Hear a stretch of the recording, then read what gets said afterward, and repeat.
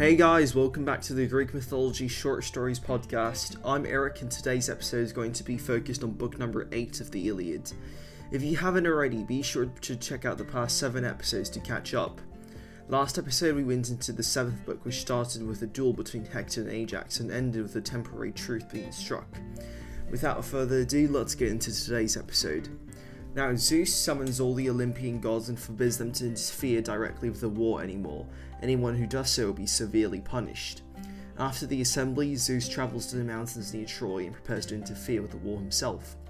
Now, the temporary truce last episode had been struck has long expired, and the next day the Greeks and Trojans face each other in battle once more. However, this time Zeus is watching and he blesses the Trojans. The king of the gods sends thunder and lightning upon the Greeks, and many of them rouse terror. Many great captains and heroes do too.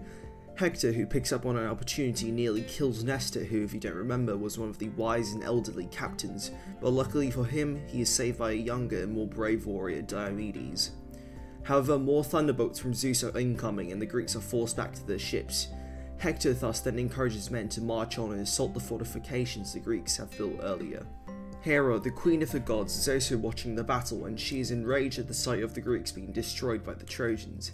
Hera, sort of disobeying Zeus, blesses Agamemnon with inspiration, and this hugely encourages the morale of all Greek troops, and they stand to meet the incoming Trojan wave.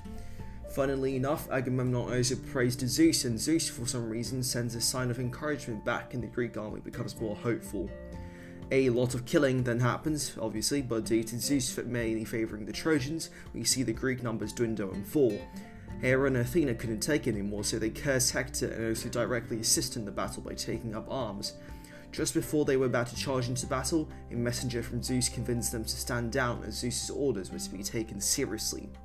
Zeus, for some reason, then returns to Olympus just to laugh at Hera and Athena, but he does agree for Hera to help the Greeks the next day. Night comes and the battle ends, but Hector decides to camp on the battlefield as to prevent the Greeks from escaping.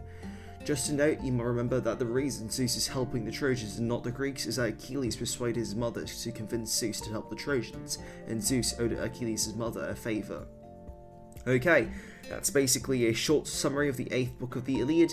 Thank you so much for listening and stay tuned for the next episodes.